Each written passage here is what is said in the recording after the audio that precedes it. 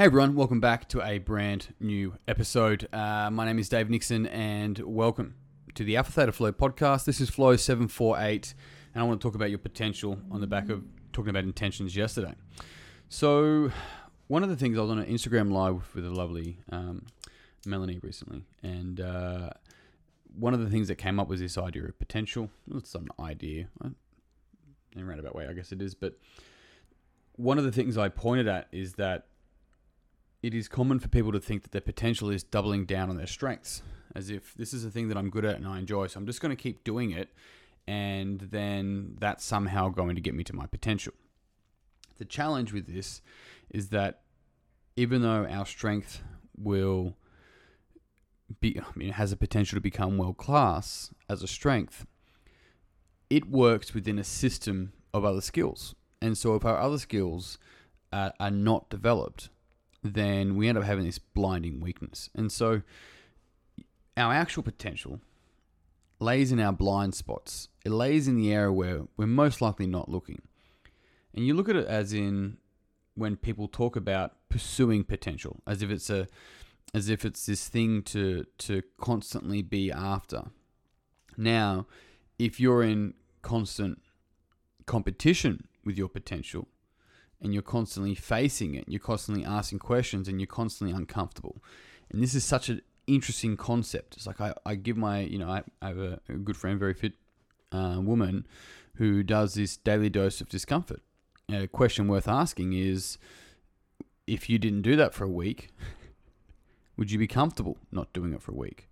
Or are you comfortable with what, as a general view of society, is uncomfortable?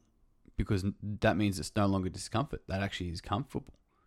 This is the same thing for people that are adrenaline seekers. They go out seeking these adrenaline highs, these things that are really uncomfortable for a lot of people, but it's actually uncomfortable for them to sit and meditate, to do nothing, hypothetically.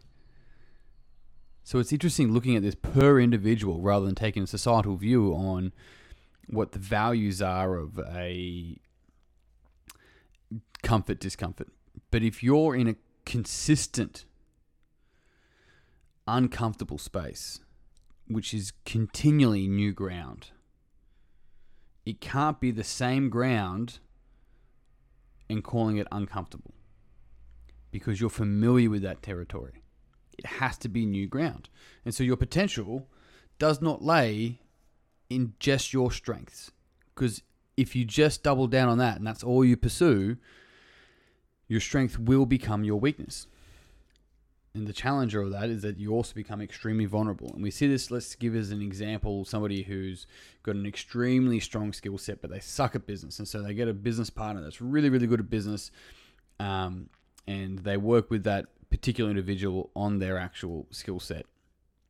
It's actually, let's say it's a musician, it's actually the musician that's most vulnerable. The reason why the musician's most vulnerable is because they don't know how to cross all the T's and dot all their I's. They don't know about business. But getting a good grounding of it, getting a good understanding of the contracts and good lawyers and understanding all that sort of stuff and making sure the lawyers are actually on your side and on your team will allow that individual to double down on their strengths because they've got this solid base. So what does this actually mean? It's like, well, if all we do is do the things we're good at, we will never become great. Potential lays in your blind spots. The other challenge to that is that your potential is not in the future. Your potential is here and now, in every single moment. The future does not exist, so therefore your potential cannot be in the future. You can only live your potential where you actually are living, which is now. And so to show up, you showing up fully, allowing yourself to develop multiple perspectives, to see more within any given moment, and to be able to back yourself with what you know you do well, and back yourself to be okay learning new things. In order to do this, we have to be able to ask ourselves some questions. And we have to ask these questions, once again, wanting to know the answers. Questions such as, what am I missing? What could I be missing? even though I'm very good at X thing, if there was something that I would be missing, what could it be? Any variation of this allows you to start to, without second guessing yourself, gauge, is there things associated with the skill set that I have that I maybe am not seeing? With the answers that come up from that, a question worth asking once again is, well, how can I access that? How can I see that? How can I develop that skill? Do I need to develop that skill? Is there anything else that I'm probably missing? How could I develop that skill? At what point do I need to develop that skill to in my current state? What can I do to stay present? And more often than not, it'll always come down to an awareness activity. If we are not aware when we drift away from the present moment, then we cannot learn to ground ourselves in the present moment. This doesn't mean that we just live in the here and now, we don't save money, or we don't do things that will delay gratification. It's not the point.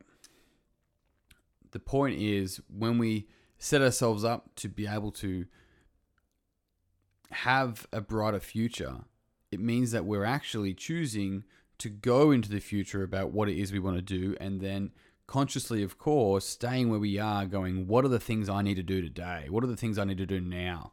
How do I show up in order to be able to move towards the goal that I'm after, the intention that I'm after? Who do I need to be? Who do I not need to be? What parts of me no longer carry a purpose towards where I'm going in the future? As a 33-year-old today, there are times, if not every day, every other day, where things show up for me that I'm like, that's just not useful for me anymore. At some point it was, because at some point I was 15 or 21, or I was, missing meals because I had no money. At some point I did those things because that's what I needed to do for me at that time. But any of those sorts of things now no longer serve my attentions today. So what things do I need to let go of?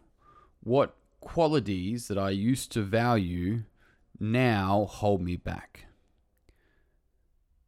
And what qualities will I replace them with? What are the things I'm willing to work on that I currently suck at? And who do I need to access to get help to work on those things? Your potential doesn't lay in just doubling down on your strengths. Your strengths will develop when you broaden your awareness, when you broaden your potential, when you broaden your perspectives, rather than just holding your own.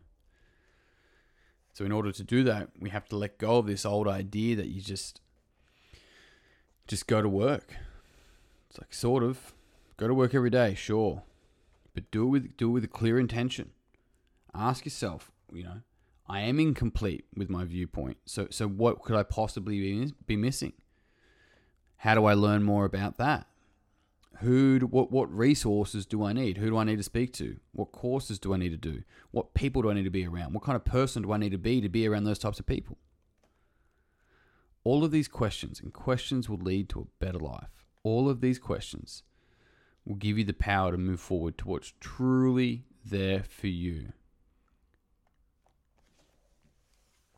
And on that note, team, I'm done. Thank you very much for tuning in. If you found this podcast beneficial, if you enjoyed it, and it would mean the world to me if you'd pass it on to a friend, like and subscribe. Grab a copy of my book, Mining Yourself, online or in stores. You can get it also from my website, alphathetaflow.com. And if you're interested in learning more about the inner game and the Coach's Circle, then you can learn a bit more about it there as well. But that's it from me. Big love, peace and pizza. I'll see you all soon.